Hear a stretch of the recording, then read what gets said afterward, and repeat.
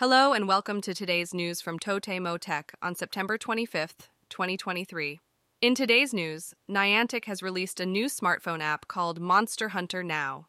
The app is a location-based game where players can explore the real world while hunting monsters.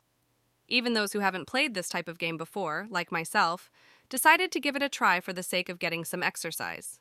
Next, Balmuda has announced their latest product, the Balmuda The Plate Pro Hot Plate.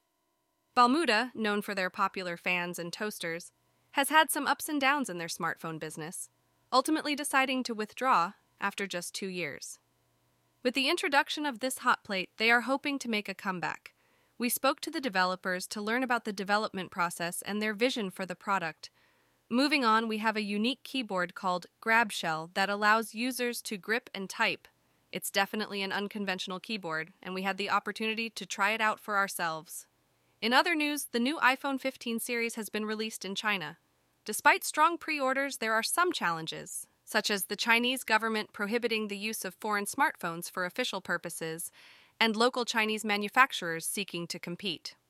GMO Internet Group has announced that Professor Yutaka Matsuo from the University of Tokyo, known for his AI research, has joined them as an advisor. This appointment is expected to accelerate the utilization of AI.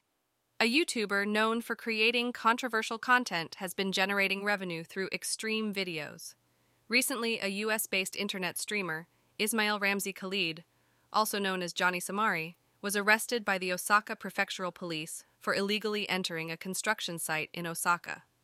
Lastly, at the Tokyo Game Show, furniture and soundproof room displays have been drawing attention. According to exhibitors, there has been an increase in popularity due to the demand for home entertainment during the COVID-19 pandemic. And that's all for today's news. Thanks for listening to TotemoTech.